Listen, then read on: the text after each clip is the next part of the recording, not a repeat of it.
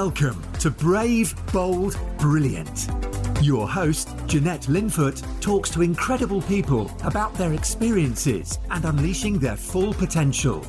From the boardroom tables of big international business to the dining room tables of entrepreneurial startups, embracing opportunities, overcoming challenges, taking risks, while staying true to yourself is where the magic happens. Hi, it's Jeanette here. If you're enjoying Brave, Bold, Brilliant, I'd love it if you'd subscribe, share with your friends and leave a 5-star review. Let's do it. Here's the show. Morning, everyone. Jeanette here. Hope you're well. You've had a great start to the day. So, over the last week or so, I've been doing some content around how you can help yourself during this difficult time and why it's so important to invest time, energy and emotion in yourself. But what I want to talk to you today about is the fertile void. Now, what the fertile void is all about is based on Gestalt theory, actually, which sounds very grand. But essentially, it's all about how if you find that you can stay in a sort of a void for long enough, great creativity can come from that. And almost you need to be able to rest in order for your mind to come up with this creativeness. And it's a little bit like, it's kind of like Glastonbury, right? Because at Glastonbury, you have the festival and, they have to have a break to let the field recover. And I think being in this fertile void is a little bit like that. And at the moment, we're going through lots of times of change. We're going through lots of uncertainty. Our normal routines have been tipped upside down, if you like. And what that means is that, we're in a bit of a void situation for a lot of us because the norm of what we're used to has disappeared.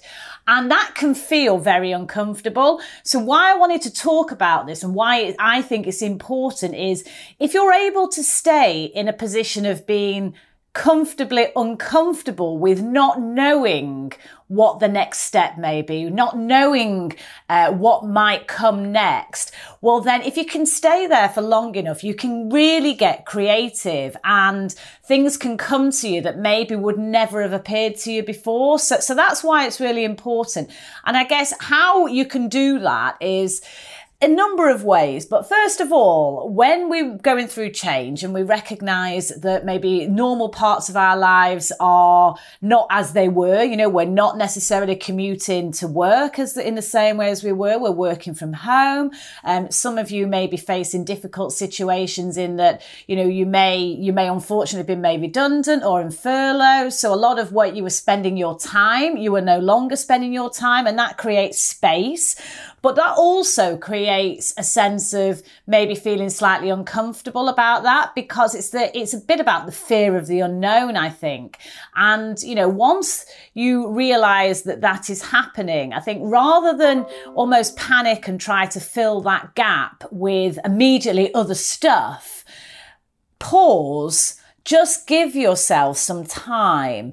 And as I say, try and stay in that place where, it is uncertain, it is uncomfortable, but you're just giving yourself time to recover. So a bit like that field at Glastonbury, you need time to recuperate. You need time to just let things settle, not immediately rush in and try and fill that space with something else.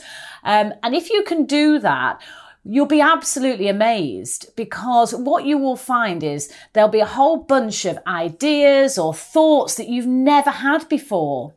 And from that, great opportunities can come. It allows you to very calmly just assess the situation, decide what you're going to do next, rather than, as I say, rush in to something, feeling sort of not really knowing what you want to do, feeling under pressure. But if you can stay in that fertile void, creativity will come, ideas will come, but that can feel very strange. It can feel uncomfortable. So I guess the first thing is, one, recognize what's happening and just literally pause, just give yourself time. Don't immediately try and rush in and fill that space. Just let things settle, let things ruminate a little bit. I would also say just give yourself personal space, just time to think, long walks or maybe a run or whatever it might be. And this will go on for over a process. It might not happen immediately. It might take, days, weeks, etc. But be kind to yourself and just give yourself that headspace, really. And then the third point is you will find that you start to get these creative ideas.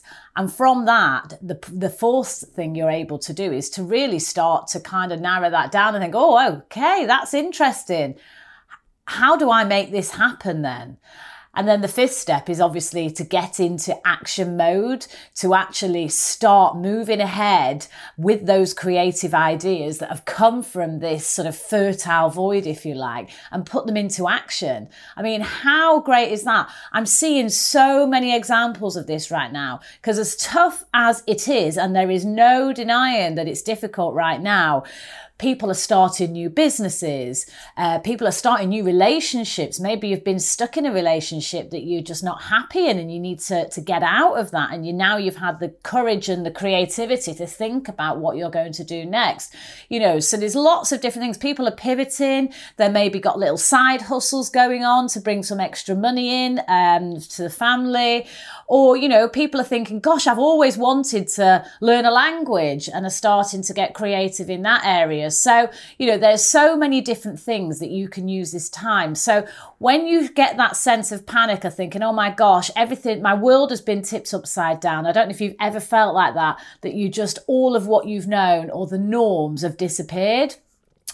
Well, rather than panic and try and fill that void, just give yourself space and you will be amazed by what can happen. So, I would just say to yourself, embrace that fertile void, get creative, don't be scared of it, and you're going to have some amazing ideas that you can then put into practice. So all I would say to you is, be brave, be bold, be brilliant, have an amazing day.